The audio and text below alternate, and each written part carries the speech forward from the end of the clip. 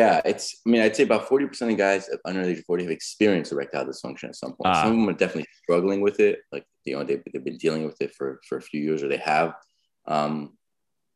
significant erectile dysfunction, but more of them are just they've experienced it. And obviously every decade it gets worse. We say 50% at the age of 50, 60% at the age of 60 and on. But the reason why, I mean, I think that at least my idea behind this, just because I see it often, is two things. Lifestyle, like we talked about, that sedentary lifestyle leads to things like hypertension, high cholesterol, diabetes. All of these decrease the amount of blood flow to the penis, decrease your testosterone levels as well. And then the other one is pornography. Pornography has really impacted, it's really played a negative role in terms of expectations.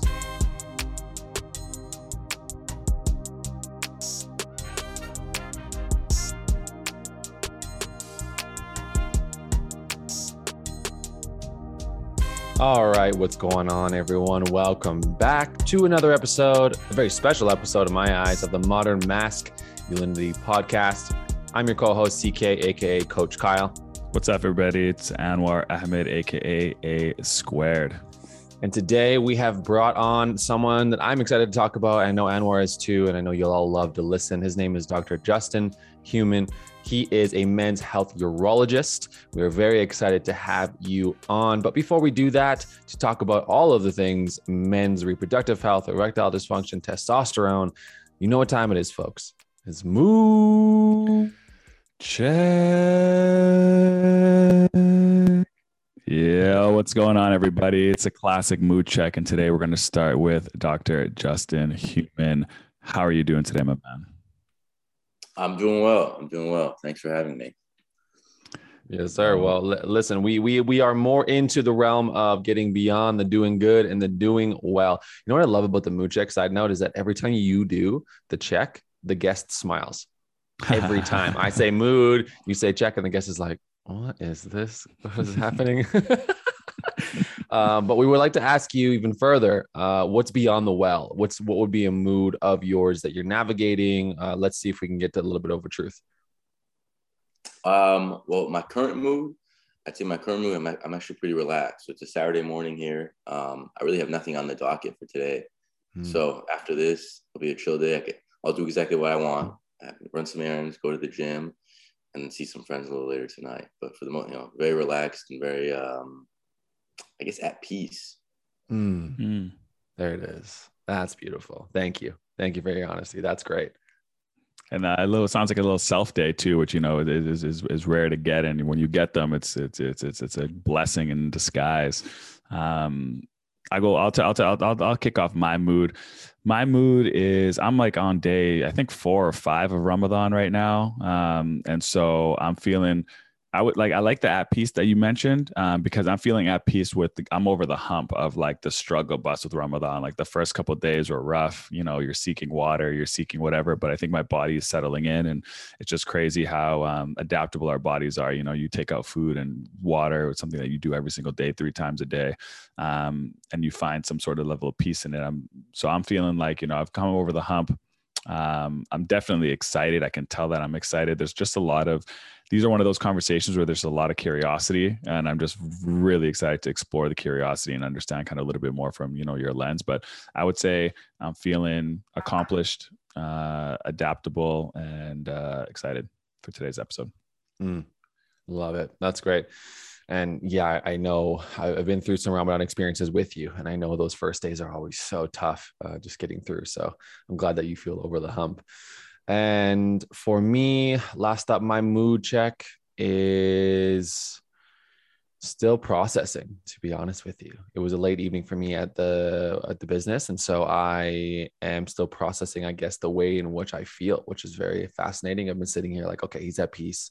Okay. Feels like he's over the hump. Like what is happening on my end? And I'm like, I think I'm just here. Like, I think I'm just showing up in whatever capacity, the best capacity that I can. So I would just say focused and attentive, because that's what I feel is necessary for this current space to knock this bad boy out of the park. So.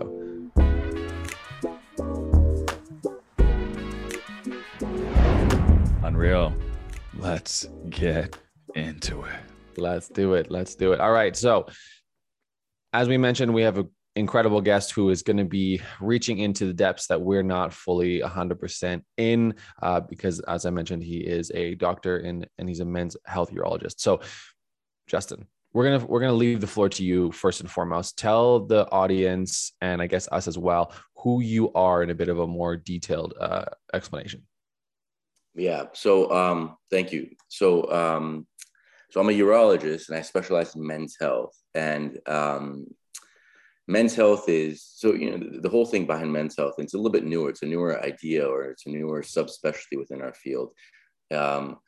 We're essentially like the primary care doctors for men. And urologists historically have been viewed as that, but urology is such a broad field. And I don't know if people are familiar with urology, but it's involved with dealing with the kidney, the bladder, the prostate, urinary issues, sexual dysfunction, fertility, all that. So it's all the male reproductive and urinary functions. Women have the same thing, but they have OB-GYNs. At the age of 20, women are seeing their OB-GYN annually up until the later years of their lives. Men don't have that. So this is what we do as men's health urologists. We're that bridge, or we're that early on, we're the guy that we're the doctors that patients come to address their early on men's health needs. So what are early on men's health needs? So really there's three things. It's guys between the age of 20 and 50 really have three needs that they come to me for. Number one, it's sexual dysfunction. So if they're having any issues with erections, orgasm, ejaculation, anything when it comes to their core or issues with sex, that's the first thing they come for. The second thing is fertility issues. And this is something that a lot of people just don't realize. A lot of people have fertility issues, right? And it's not just the man, it's not just the woman. A lot of times it's both. But I'd say at least 40 to 50% of the time it's because of the guy, right? The guy has either low counts, his sperm aren't swimming enough, there's something wrong with their sperm. So that's a big reason they come to me for as well. And then the last one is testosterone. And I think there's been, over the last year, there's been some news articles that came out talking about how men's testosterone levels are going down decade after decade compared to the 1950s to where we are now. Men's testosterone levels are a lot lower. And I believe it. A lot of that has to do with, not just what I see in my office, but you think and you see what, our sedentary lifestyle as guys, or in society in general.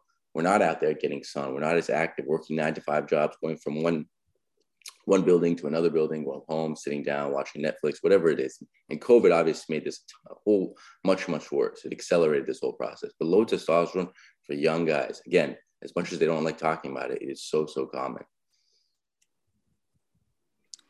Yeah, I feel like your field of work and, the field of study that you're in, I just feel like probes so many questions. I have the follow-up questions I have is out of this world. But let's, before we get into your work and unpackaging a lot of the, follow-up questions that we have, who is Justin? Like who are you? Who are you before you were a urologist? Before you had the DR in front of your name and you aspired. It's a long journey to put the DR in front of your name. So it's like, who were you before that? Who is Justin? How would you describe yourself in a few words? Good question. Sometimes you forget about who you are throughout this long process. It takes many years to become a doctor, and a lot of it you're focused on your goals. And there's chapters of it where you kind of forget about yourself. There's no question about it. I think once you're done with it, once you're towards the end of the journey, you have more free time to have insight into yourself. So I think to answer some of what your question, I think some of it I'm actually, I've probably figured out a little bit more over the last few years, but I guess in simple terms, I'd like to think of myself as a kind-hearted guy. I'm very ambitious, and I'm very goal-oriented. So I think I have certain goals, and I think the beauty of what I do within this field, there's a lot of goals, a lot of things I could achieve. And then in terms of, I do it for selfish reasons, but, talking to people on the day, getting to know people daily at work and throughout the hospital, not just patients, but the beauty of what I do is you interact with tons of people. So I love that. I love that part of it. So being kind and socializing with people is a big part of who I am and what I do. That's beautiful. Thanks for sharing. Yeah, that's the depth of who you are as a doctor. I think speaks to your ability to work with people, right? Like, I think that there's a lot of situations, at least in my experiences, where the doctor doesn't necessarily feel like someone I want to continuously visit, if you will, and be a part of on my journey. And so character is such a huge aspect. I think that, I don't know, and maybe Anwar, you're listening, or other people listening, is not something that I think is like maybe top of mind of like, okay, I'm worried about my doctor's character. And so asking you that question, I think opens up the opportunity for you to be like, okay, well, what is my character? And I'd love to know, you mentioned like ambitious and goal-oriented. These are some of the basic quality traits that I think everybody is looking for in a man. I know that sounds like an odd statement, but I would want to know what created that for you.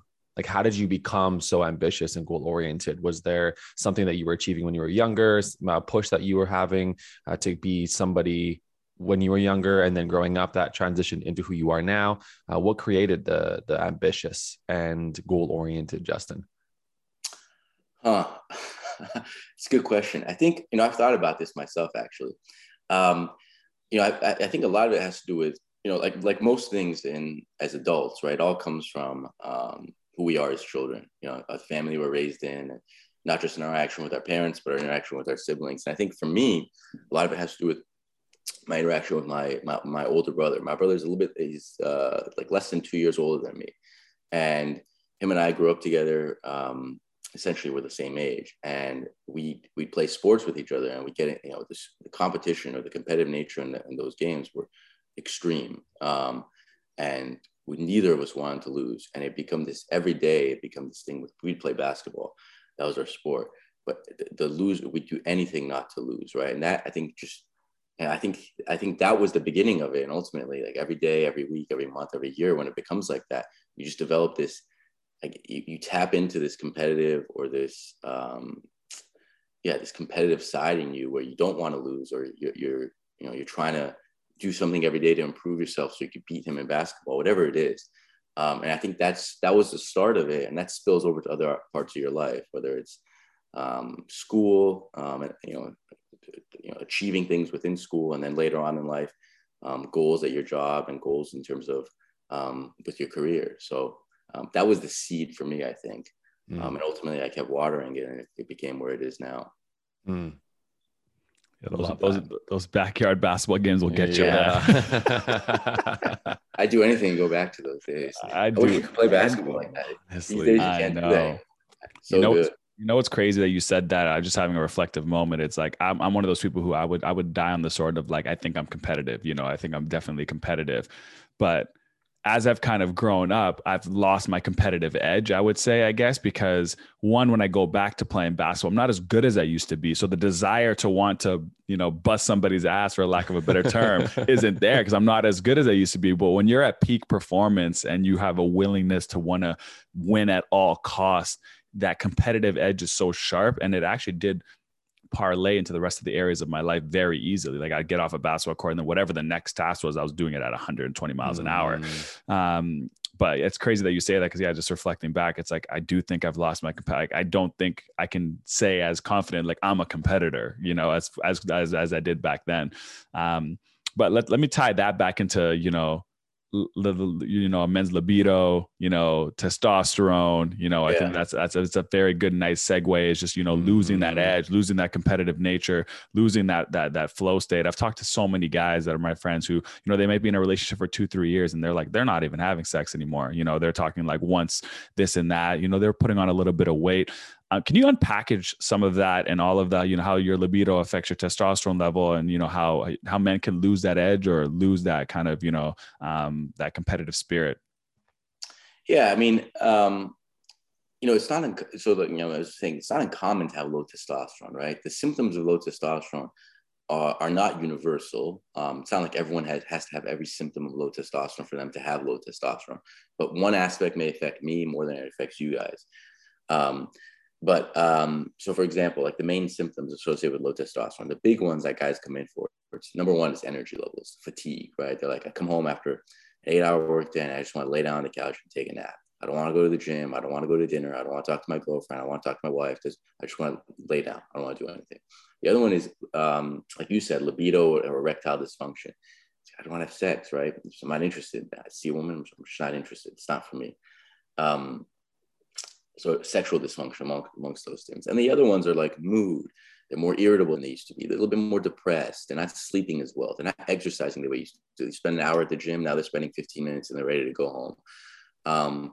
These are broad concepts within the field. Now, within the diagnosis of low testosterone. Now, the thing to remember when it comes to low testosterone also is this, and I think some doctors subscribe to this policy and this idea, and others may not, but it's diagnosis of low testosterone is pretty straightforward. It's symptoms and then a blood test to check your blood levels.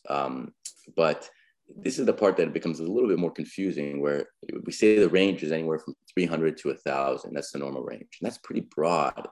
But my testosterone needs are different than yours, and it's different than, let's say, I don't know, Shaquille O'Neal, right? So I may need to function at 400. You may function at 600. So I may need to function at 900. So you want to look at both the symptoms and then the number in order to appropriately or properly diagnose low testosterone. Interesting. What part, or how heavily of a part, does physical activity play in this process? Like for me, I'm very much like a naturopath, so I'm always looking for like, what is the way that in which I can just essentially take care of this or work on this or improve this from my own lifestyle. And maybe that's a little bit of the man speaking of like, I don't want to go to the doctor to admit I have low T kind of idea. But what part does like that? Two questions. Competitiveness play in that in regards to sports and activity versus like just regular working out and physical activity in that sense, like running or going to the gym or something like that. What part do those two things play, or how big of a part in testosterone? Huge, right? Huge. So the lifestyle stuff, the reason why we have low testosterone at a young age is because of lifestyle, right? Mm-hmm. Big ones being sedentary lifestyle and then stress. So the precursor to, so I'm talking about stress, the same hormone that goes towards the stress hormone is the same one that goes towards testosterone. So if you're stressed out, you're going to have more of that stress hormone, therefore less of it's going to be shunted towards producing testosterone. That's why, I don't know if you guys are familiar with ashwagandha. Mm-hmm. Ashwagandha helps relax. I mean, it's basically, guys use it to help relax, or anybody uses it to help relax. I don't know if you use it before sleep. It works wonderful to help you sleep if you are anxious. There's data, there's randomized control studies that show for some guys who are really stressed out, if they're taking ashwagandha on a nightly basis for 3 months, they're going to improve their testosterone levels. Because less of that hormone, like I said, is going towards cortisol, the stress hormone, more of it's being shunted towards testosterone. But the lifestyle stuff, things that you can do to improve your lifestyle, it's easy for me to say. Obviously, it's hard to implement, but it's really easy. There's 3 things: eating, sleeping, and moving. So when it comes to your diet's a big part of this. So it's really having a good balanced diet. And if I could break it down in simple terms, it's if you could have like, if you look at each plate, right, each plate that you eat, if you could have like 60% of it being leafy greens, right, like the vegetables and whatnot, that's where you get a lot of your minerals and nutrients. That's where you get your zinc, which is very important for testosterone. That's where you get your magnesium. All these things are good for testosterone, these phytonutrients for testosterone production. 30% of it make it a lean protein, and then 10% of it make it a carb, right? If you're able to stick to that for a few weeks, let's say maybe a little bit more, 4 to 6 weeks of just doing that on a regular basis, that addresses your diet. Exercise, right? This is the big one. It's compound muscle exercises are the key ones in order to naturally boost your testosterone levels. So pull-ups, push-ups, bench press, deadlifts, and squats, right? These are your big muscle groups, your chest, your back, and your legs. By doing those heavy weightlifting 2 to 3 times a week, throw in some cardio once a week, not too much cardio, because we figured out that guys who are marathon runners, they run at their hypogonadal or their low testosterone levels, right? Marathon runners, because that type of stress, because you're stressing your heart more than you are your muscles. So you're not producing as much testosterone. Right. Marathon runners, triathletes, their testosterone levels are lower. So you got to throw in some cardio, but a lot of it's weightlifting. And then sleep is the big one, at least 7 hours of sleep a night, at least. They've done studies. I think this was at the Cleveland Clinic. This was sometime in the last decade, where they age matched medical residents in the ICU compared to everyone else in the ICU, from the nurses, the janitors, everybody else who was there. If you compare, because the medical residents were sleeping irregular hours, the medical residents, their testosterone levels, it was 150 or 200 points lower than everyone else. And I mean, the main thing was, I mean, a lot of it was lifestyle, but sleep was a big component of that. So yeah, those three things, we'll do a new room, we'll change, we'll boost your testosterone. I'll tell you that for sure. Yeah, I think I subscribe to having a little bit more, like, I like that kind of, you know, when I go into a doctor's office, when they tell me that information, I'm like, okay, great. What about for people who are let's say a little bit more chronic and a little bit more Western medicine wired, like, you know, they want to take a pill right now, or what are some of the other solutions that can help with testosterone? Or what are is there any other, you know, advice that you'd give for someone who's struggling with low testosterone levels? Yeah, for sure. So, you know, most guys are more willing to do this, you know, go this route, the one I'm telling you now, because, so I'll always tell guys, like, look, you have low testosterone. My goal is not, if you're 28 years old and you have low testosterone, my goal is not to keep you on these medications for the rest of your life, right? I'll get your testosterone levels up. You implement these strategies that we just talked about, and then we slowly come off, right? We'll get you up, you maintain, and then the medication comes off and you're good to go, right? That's the idea. And most guys are able to do that, especially young guys. They're able to, the motivated ones, the ones who are actually coming to your office, they're obviously motivated. So they're able to do it. But ways in which to boost your testosterone levels, I mean, there's a couple options, but it's all about one question when it comes to testosterone: is how interested are you in terms of boosting, or how interested are you in terms of fertility? And this is, I can't tell you how many patients come in a given week because of this. It's if you're taking testosterone replacement therapy, your sperm counts essentially go to zero, right? It's not permanent. It's not permanent, but during that time, it kills your sperm production. And I think a lot of these men's health clinics, you know, the ones that you see around town, we have a bunch of them here in Los Angeles, they don't tell guys that. So a guy's 28 years old. He's been on it for a couple of years. He's been on injectable testosterone. He's like, I'm firing blanks. I got zero. You ask him, are you on testosterone? He's like, yeah, been on for. Well, that's exactly why. You come off of it. It takes them about 4 to 6 months. Once they come off of it, they're producing normal sperm. Whoa. That's much longer than I thought, especially too, because I think about going to the doctor, or not the doctor, the health food store, and I can just pick up a container of what it says T boosting pills. Those are different. Okay. Good to know. Because that got me a little alarmed. I'm like, oh, I could just go kill my own sperm count and not know it from the drugstore on my own. This is a little alarming. And then 4 to 6 months to get it all back. Oh, that's wild. But that's a long time. Yeah, but that's what the science shows on it. That's what the studies show. But I'd say roughly about 3 months, at least 3 months. Okay. But the boosters don't affect it. The booster, it's more the testosterone replacement therapy, the gels, the injections. Now they have some of the pills and the nasal sprays. So that's the testosterone replacement, the TRT route. However, there are other ways in which we could naturally boost your testosterone. There's some off-label fertility medications that we use, one of which is called clomiphene. It is used off-label, but that helps boost up men's testosterone levels naturally. It boosts up your fertility and your testosterone levels. And then there's some injections, HCG being one of them, in order to naturally boost the T. But yeah, like I said, the main question is the crossroads is fertility important to you? And for me, any 35-year-old guy, under 35-year-old guy who comes in, I try to steer them towards, or at least I make sure to discuss this with them, but most of them ultimately choose to go the non-testosterone replacement therapy route.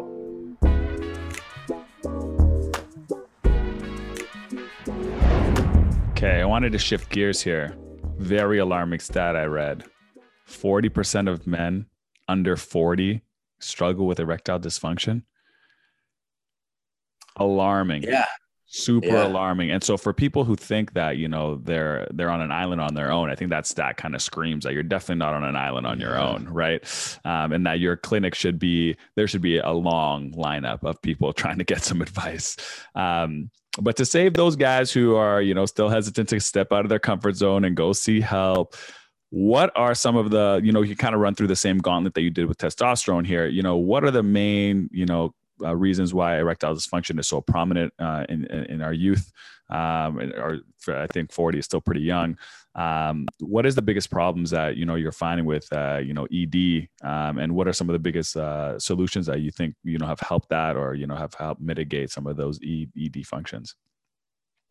Yeah, I'd say about 40% of guys under the age of 40 have experienced erectile dysfunction at some point. Some of them are definitely struggling with it. Like, they've been dealing with it for a few years, or they have significant erectile dysfunction, but more of them are just they've experienced it. And obviously every decade it gets worse. We say 50% at the age of 50, 60% at the age of 60 and on. But the reason why, I think that at least my idea behind this, just because I see it often, is two things. Lifestyle, like we talked about, that sedentary lifestyle leads to things like hypertension, high cholesterol, diabetes. All of these decrease the amount of blood flow to the penis, decrease your testosterone levels as well. And then the other one is pornography. Pornography has really impacted, it's really played a negative role in terms of expectations. So I think, we're all nodding our heads here because it's a no-brainer, but we see how pornography has changed since the time I was 16 years old, right? It's completely changed. Back there you were using 56K and you're barely getting some images, and now it's anything and everything you want. And I think that obviously messes with people's mentalities or their expectations, what they think of as normal sex, and they're just not getting as excited because they're able to essentially be they're able to be stimulated in the most extreme form anytime, whenever and wherever they want. So that's a huge impact.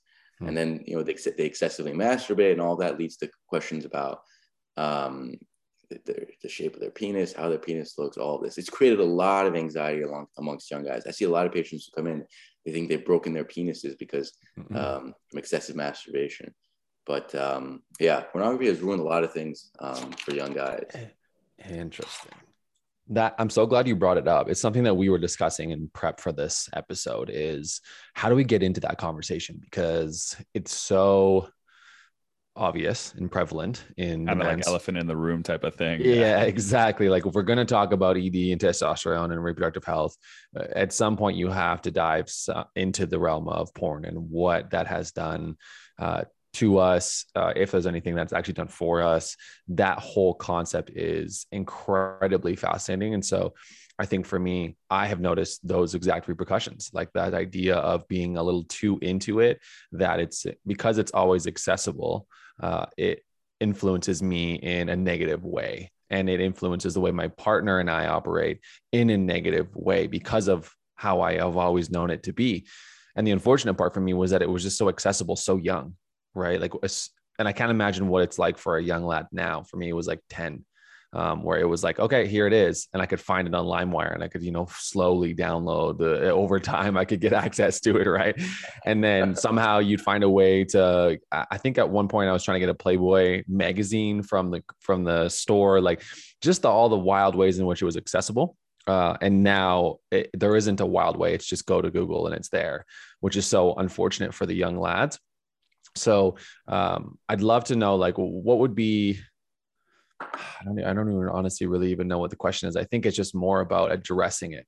I think addressing it in the sense of like what we just did. I don't think I have a follow-up question. I think I just wanted to make sure that we were stapling that point home, that porn is negatively influencing a ton of how we operate sexually. I can throw in a question there. Do you think that, obviously there's this fine line between, men do the whole pendulum thing, right? They're like masturbating like way too much. And then they're like, it's horrible for you. Like, you shouldn't do it at all. Like, where's the continuum for real? Like, where are we actually on that line? And my thing also is like, there's some people who go, okay, cool. Well, even that one, say you're not doing it so frequently, you're doing it in a responsible way. Are the images that are playing in your mind actually numbing your concept of like what real pleasure feels like, which is actually leading to the problem of erectile dysfunction? Because you've now replaced what you enjoy as pleasure with this digital thing. And now when you're in front of the real thing, you're unable to perform, you're unable to engage in the way you want to engage because you've created this like conditioning for yourself. Yeah. I think So definitely, I think to answer your question, yeah, all of that pornography does lead to all of these issues. But in many ways, pornography also allows for healthy masturbation, right? And I think ejaculation in general, or whatever, masturbation is quite important because, I mean, as we know, it's a stress reliever in many ways. It puts you in tune with a part of with the aspect of all of our lives that are quite important. Makes you comfortable in that setting. So it is important. And in terms of finding where that balance is, there is no right answer, right? There's no right answer in terms of how often, or, some people for them, doing it once a week is quite, it's perfect. And some people doing it once a day is not enough. So there's a sex therapist that actually told me this. I thought it's the best advice I've gotten regarding this. It's for every 2 times that you watch pornography in order to masturbate, 1 time, just do it mentally, right? Without watching anything. Just make sure you're using your own mental creativity. And I thought that was pretty good. And I tell patients that too now. I try to, let them know that this thing, it's just another way in which they could minimize their reliance, or at least reset some of their expectations regarding pornography, and then the potential abuse of pornography. I like the way that you phrase that, because I don't hear in any of the things that you're saying, like, don't watch porn. Like, you're not telling people to eradicate it altogether, which I also find actually incredibly fascinating. But what you're just saying is find the right balance where it doesn't become a reliance, I guess. Is that fair to say? Yeah. I mean, look, if some guys, I get it, right? Some guys are horny and they want to masturbate more than another guy, which is fine. But if on a Saturday night, you're gonna spend your Saturday night or whatever the night, when rather than going out with your friends, you're indoors at your computer or wherever you are spending your time watching pornography, and it's impacting your social life, your sexual life, your work life, all of those things. And yeah, at that point, it's a problem. But that's where I'd say it's becoming an issue. But if you're throughout the course of the week, if there's times where you find yourself masturbating, there's nothing wrong with that. There's nothing wrong with that. But the 2-to-1 ratio, I think it's quite important. Beautiful. I love that you double down. Go ahead, Anwar. I was going to say, what about, is there a correlation between, because we all know that feeling of like the lethargic feeling that comes after, whether it's, whether it's sex, whether it's masturbation, the feeling, right? And I feel like that feeling doesn't help, that fatigue, that gentleman who's in your office who's like, I'm so tired and I can't do anything. It's like, okay, well, what did you do right after you came home from work, right? Like that probably, even though that's helping sexual health, it's hurting every other health, first of all, what scientifically is that drop off? Like, why is there that feeling that comes, if there's a way to prove scientifically why that drop off happens? And what is the correlation between like testosterone, rebuilding it back up after you've kind of had like the ejaculation, just for people who don't fully understand that? So that drop off, I don't think it's for some, right? I don't think everyone, well, I'll say this. In terms of that, when you have an intense orgasm, because you're being so stimulated, your muscles are contracting. In many ways, you're releasing a lot of neurotransmitters. Your body's being overwhelmed, and then there's a little bit of a drop off just because your body's recovering, right? So there's that short period of just intense relaxation, but that shouldn't persist for more than, I don't know, 30 minutes to an hour. It's usually short lived. What was the second part to your question? Oh, I was just wondering if there's a scientific reason to prove that. Because I do remember being like a football practice and like your coach being like, guys, tonight we're not doing any of that. We need you ready to go tomorrow to hammer heads. And I was like, and I know boxers will chill out from that. So obviously there's some aggression and there's a level of like testosterone. Is that just because I'm trying to keep all the testosterone in to be at max production? And how does that kind of correlate with like, if I didn't listen to my football coach, am I going to be okay in that football game? Like, you know what I mean? Like, is your body just reproducing it at a clip that you shouldn't really be that concerned? Yeah. So actually I've looked into this. So that mentality, right? Cause I remember some boxers, they don't ejaculate for like 30 days before their match, right? Before their fight. And that doesn't make sense, right? At least they've tested this. They've actually found out they were testing people's testosterone levels before sex, during sex, right before orgasm, and then after orgasm. And it's I believe it was the peak was basically during sex and before orgasm. That's when it was the peak of testosterone. But the drop off, it's not like you drop off so much below afterwards that you're not going to recover, but because you generally recover. So the point I'm trying to make is your testosterone levels essentially stays the same. You have this peak during sex, which makes sense. But then shortly thereafter, it drops off and then you recover. So this idea of this, I remember this when we were in high school. Also, they used to tell us this, but no, there's no science to support that. Yeah, they've done studies. It's not a great study, but they've done a study on this, and it didn't make the same conclusion. But that's funny that you say that. I remember that. Yeah, no, it was very prominent. You're always like, oh, really? Yeah. You're just holding yourself back. A lot of young high schoolers having wet dreams before their football game. You know? Yeah, and they're like, damn, coach, I can't start at quarterback this week. But I mean, it kind of did make sense when you correlated like the experience wise. Like it was like, okay, my football coach told me if you do this, you're going to feel, you're not going to have that edge. And then you had that drop off feeling. You're like, oh, this guy must be right, because then I want to go to bed. You know what I mean? So I was like, maybe there is something here. Maybe there is, but I've never heard it scientifically proven. Just by hearing it, feeling it, I'm like, oh, okay. But then again, you're much more relaxed. That's the thing. You're much more relaxed. That's the whole, it releases these neurotransmitters, some of these happy hormones. So you become much more relaxed. And that's why some people like, I don't know if you've heard this. I have some patients who come in like, look, I wake up in the middle of the night, I have insomnia, I can't sleep. I'm like, so what do you do? Like, I masturbate and I go back to bed. I'm like, there you go. Because you really ultimately relax. Yeah, 100%. I definitely know that experience. Before we move on, I have an interesting question to phrase for you. I know you've heard of it. You have to, being in your field, the concept of semen retention, right? This idea, and I feel like it's very spiritual in the sense of keeping inside of you your creation of life, essentially, right? So the concept of being able to orgasm without without ejaculating, in a sense. So obviously, there's now a lot of teachers in this area supporting this narrative. And I found it very fascinating because I wonder what part that plays in just daily life. What is your perspective towards the idea of, I guess, semen retention? Is it something that you feel is valuable or invaluable? I guess scientifically speaking, because the process of a man is to ejaculate, right? That's what's happening. And what we're saying is, no, I'm going to stop it dead in its tracks, but I'm still going to try to feel the fullest extent of an orgasm. Do you have a perspective on that? And do you agree, disagree? What are your thoughts? So what do they do? How do they retain the semen?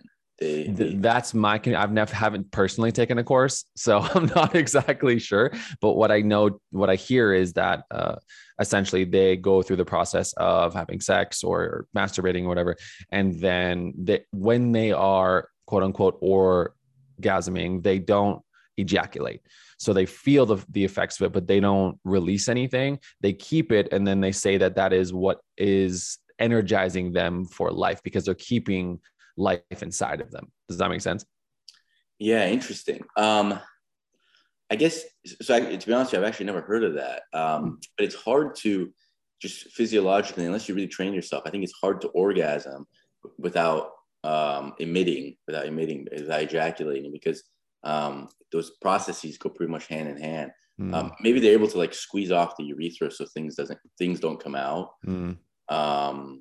But I would say the point, that's probably not a healthy way to, or I'll say this, it's not that I say that's not healthy, but your semen are constantly, if you don't use them, basically they dissolve and they get broken down, and then those nutrients are essentially reabsorbed to produce more semen, more sperm.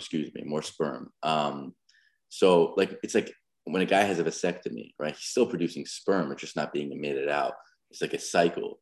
So your sperm are, if you don't ejaculate them out, they're going to die off and then be reused. So there's not, I guess from based on my understanding of what you're saying, I would say it's not as, maybe some of those benefits aren't as drastic or as truly beneficial.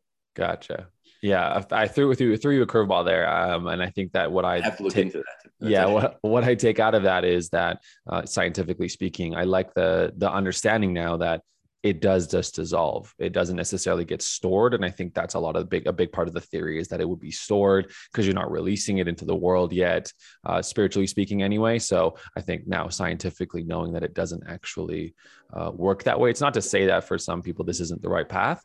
I was just interested to know scientifically what the process was.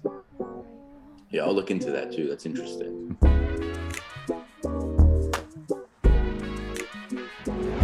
I wanted to, one thing that we really try to do here on the podcast is not only do we try to unpack, we try to, destigmatize things that have been, in our society and have been stigmatized for years. And I know that, just being in your field, you're taking on a challenge of, addressing conversations that aren't being had. I wanted to talk about conversations for a second. Two conversations. If you are going through any of these challenges and struggles as a man, what kind of advice do you give if they've come to you and they're like, I don't know how to tell my partner though. Like, I don't know how to communicate this to, the person that I'm with, or even before they come to you, what advice would you give on how to navigate those conversations and start to get out of that comfort zone to start finding solutions to actually better yourself as not only an individual, but better yourself and better your quality of life? Because ultimately this does play a huge role in your quality of life, but a lot of people are just not willing to have that conversation. What advice would you give that person? How should you engage in that conversation? You live in Beverly Hills, so there were people in Toronto. How do they get a hold of someone like you? You know what I mean? Well, I mean, from my standpoint, you're asking like, is it from a doctor to a patient or like a friend to a friend? Let's go locker room, get you out of that doctor. Like, what would you, if I was a friend coming to you saying like, hey man, I don't know how to talk to my partner about some of the challenges that I'm having. How would you advise them to kind of engage in that conversation? Yeah. So, I mean, like most things in a relationship, right? Communication is the most important thing, right? Honest communication. I think a lot of, and maybe you guys agree with me, maybe you don't, but maybe I could just speak for myself here, but anytime there's a relationship issue, it comes down to communication, right? Open communication. So letting them know that what you are experiencing, let's say you're experiencing erectile dysfunction and has absolutely nothing to do with your partner. It all has to do internally, whether you're stressed out, whether you're, you just hormonally, you feel off, you're just not your same, so the one thing is like, no one's batting 1,000, right? No one's, hitting 100% of their free throw shots when it comes to erectile function. You have good days and you have bad days. And letting them know that, hey, listen, I'm in a particular state of mind. I'm not myself right now due to stress, or I'm just not as excited for things. So maybe my sex is not something I could help you, or I can't perform my best when it comes to sex, but there's other ways in which we could connect, whether it's emotionally, whether there's other forms of intercourse, whether it's through oral. But open communication is obviously the key, and letting them know where you are. And sometimes, maybe it's the impact of the relationship, the stress of the relationship, the problems within the relationship that are causing this. But truly just letting them know what's going on is the best way. I know that sounds simple, but that's what I would say. Well, I mean, simplicity wins, right? Every time. I think that I know for me, I sometimes try to reach for complex because complex makes it feel like, oh, okay, well, this makes sense as to why I'm not doing it. If it was too simple, then I would just do it. So what's the complicated version? You know what I mean? It's almost like a bit of an excuse. So I like that simplicity. And I think it, at least for me, I know that it's been tough conversations. Like you said, like as soon as there's a challenge, it's the open communication. How open is it? And you really get to find out in these kinds of moments when something isn't going the way you want to. And I think that's just a great point to make. To extend off that question, I think a big component of that is the man's ego, right? Like that's one of the things I think we're really touching on in that space is my ego gets in the way, and I won't want you to see me as less of a man, right? That's the biggest worry.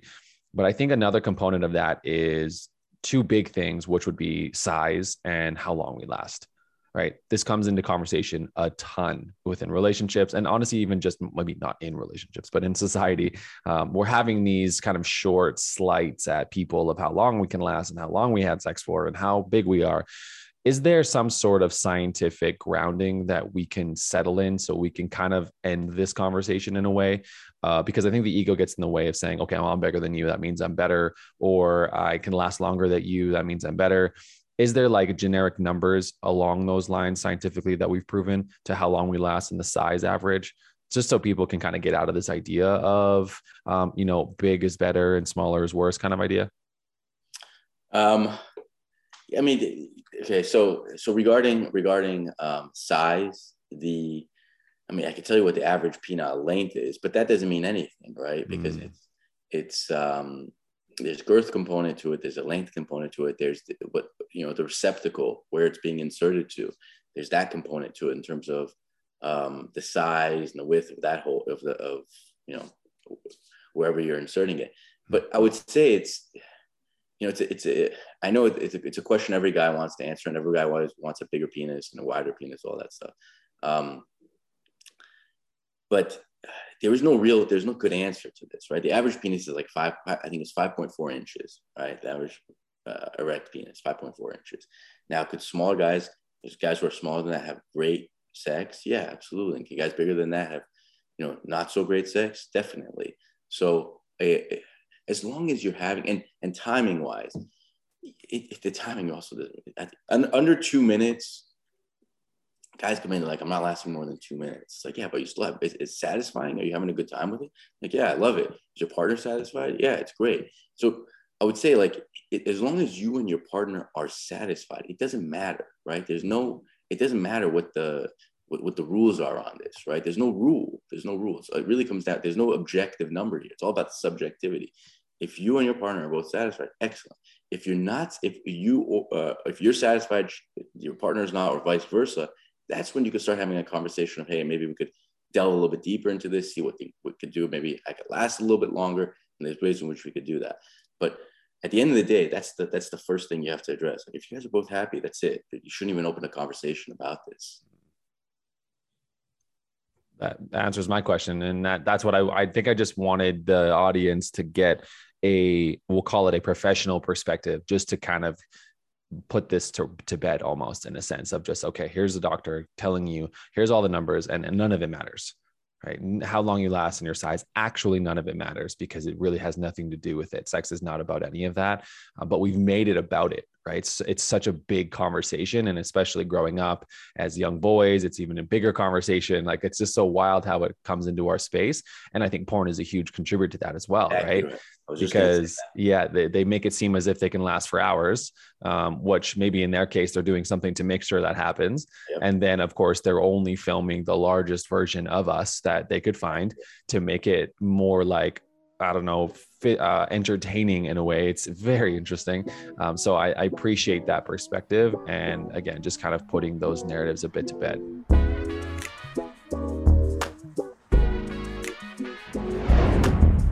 The male ego in your space, the stigmas that you deal with, just the fact, just getting someone into your clinic, is a mental hurdle in society. What can you say? What can you say to that? Well, you're not, basically I tell guys, like, not to trivialize what you're going through, but you're not the first person to come in here with this today, right? There's been a few people who have come to the office today with the same issue. What you're experiencing is incredibly common. You alluded to it earlier, with 40% under the age of 40 have experienced some form of erectile dysfunction.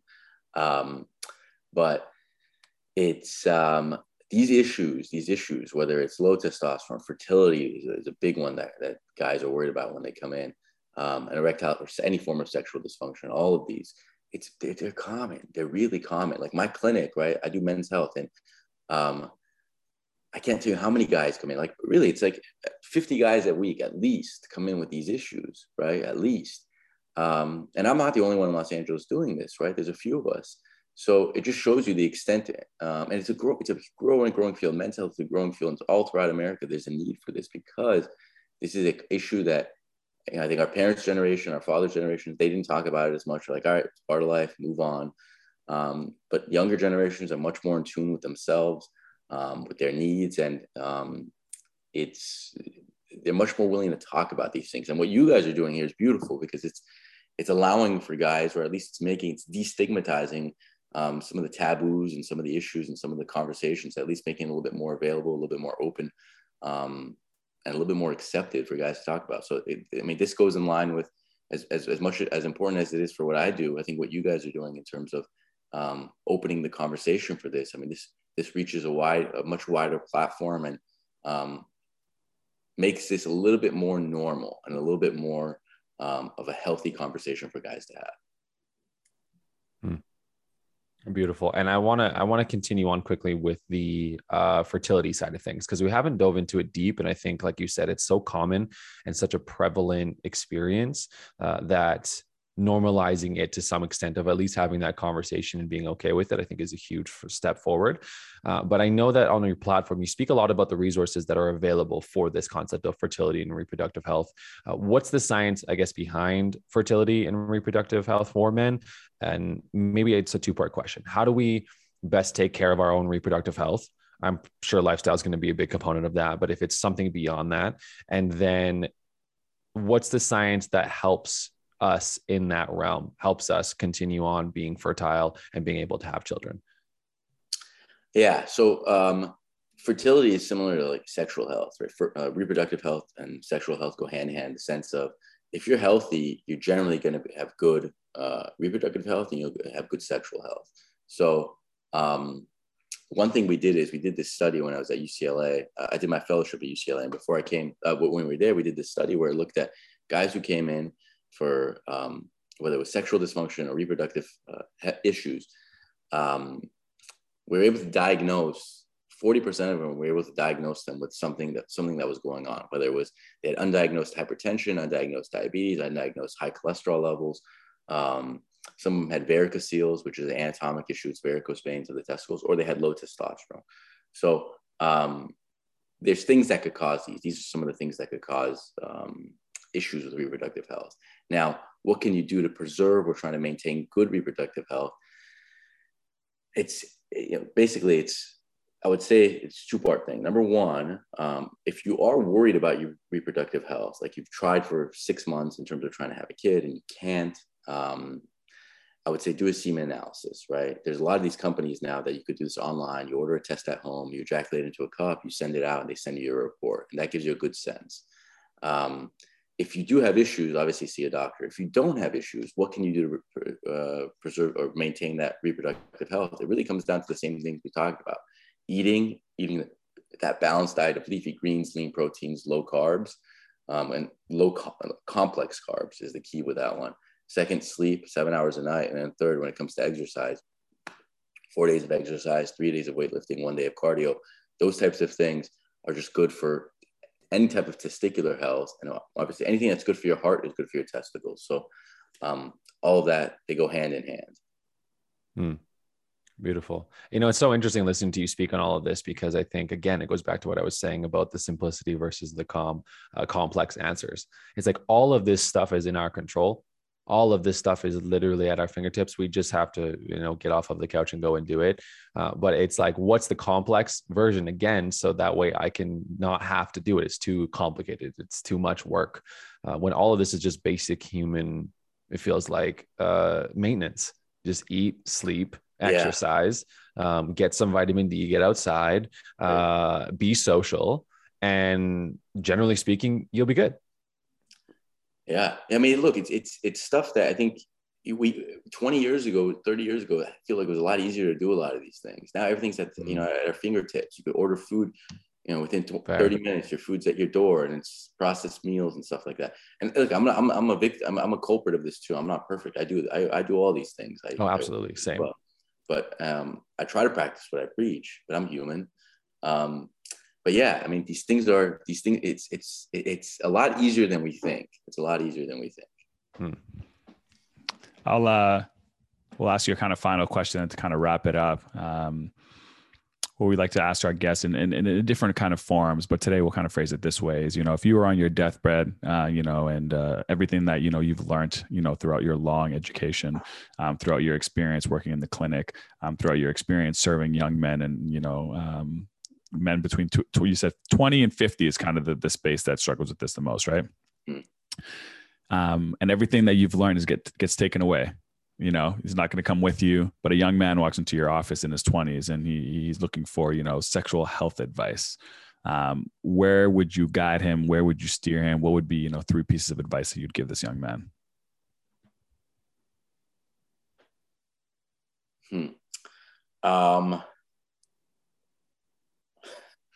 I would say, the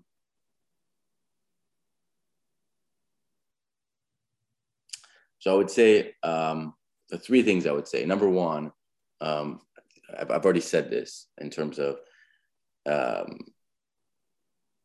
so overall health, things that you could do for your overall health are those three things: eating, sleeping, moving, right? That's important. That's the first thing I would say. The second thing I would say is do whatever you can to minimize your stress levels. Okay. We know stress, a lot of things a lot of problems when it comes to chronic diseases and cancers are associated with stress, body inflammation, everything associated with that. So anything you can decrease your stress levels, whether it's, we do know meditation and stuff, meditation and exercises, but really what it comes down to is finding something you like, something that you enjoy, something that relaxes you, and stick to that. Once you find that thing, stick to that.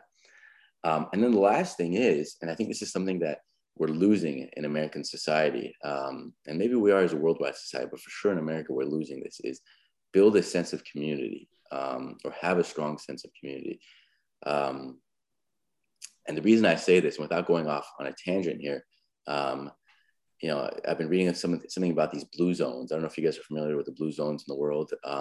They're where the oldest age population, they have the median age, or the mean age of these communities are the highest in the world.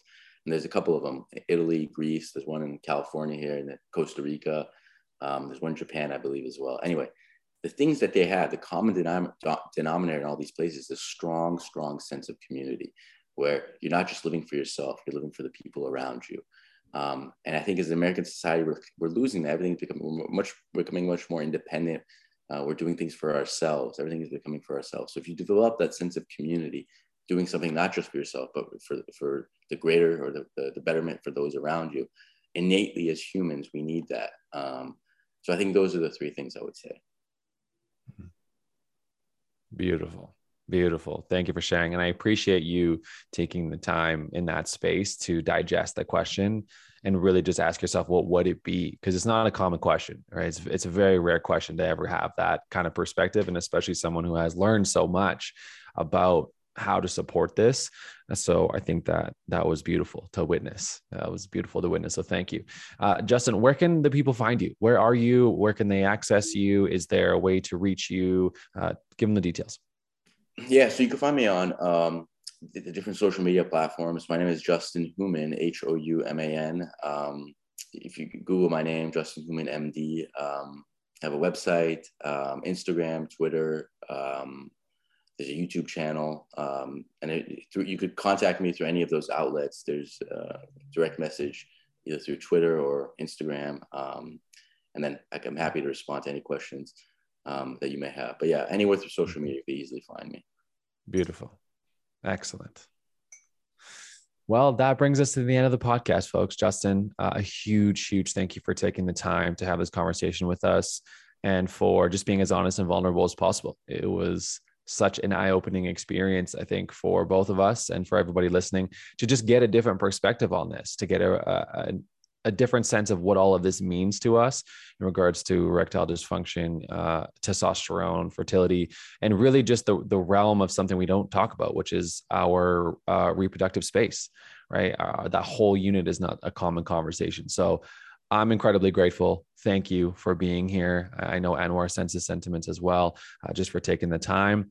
And to finish up for everyone, if you're listening, don't forget to follow Justin everywhere he just mentioned. Follow the podcast at Modern Masculinity. The C is a K to represent the masks that we wear as men. And I think in this space specifically, we tend to wear some intense masks to protect ourselves. So we're here to shed those a bit and unpack these different concepts. Don't forget to subscribe, download. We appreciate you being here, and we will see you in the next episode. What's up, everybody? Thank you for tuning in to another episode of the Modern Masculinity Podcast. I hope you enjoyed this episode, and we invite you to join us next week as we put out content every single Wednesday. Our goal with this platform is to create a community to support men on their journey of becoming conscious kings. And in saying so, if you took any value out of this episode or previous episodes, please share, download, subscribe, and if you're feeling really up to it, go ahead and leave a review. You can follow us at Modern Masculinity. Remember, it's with a K, not a C, to represent the masks that we wear. And like always, thank you for listening, and we'll see you next week.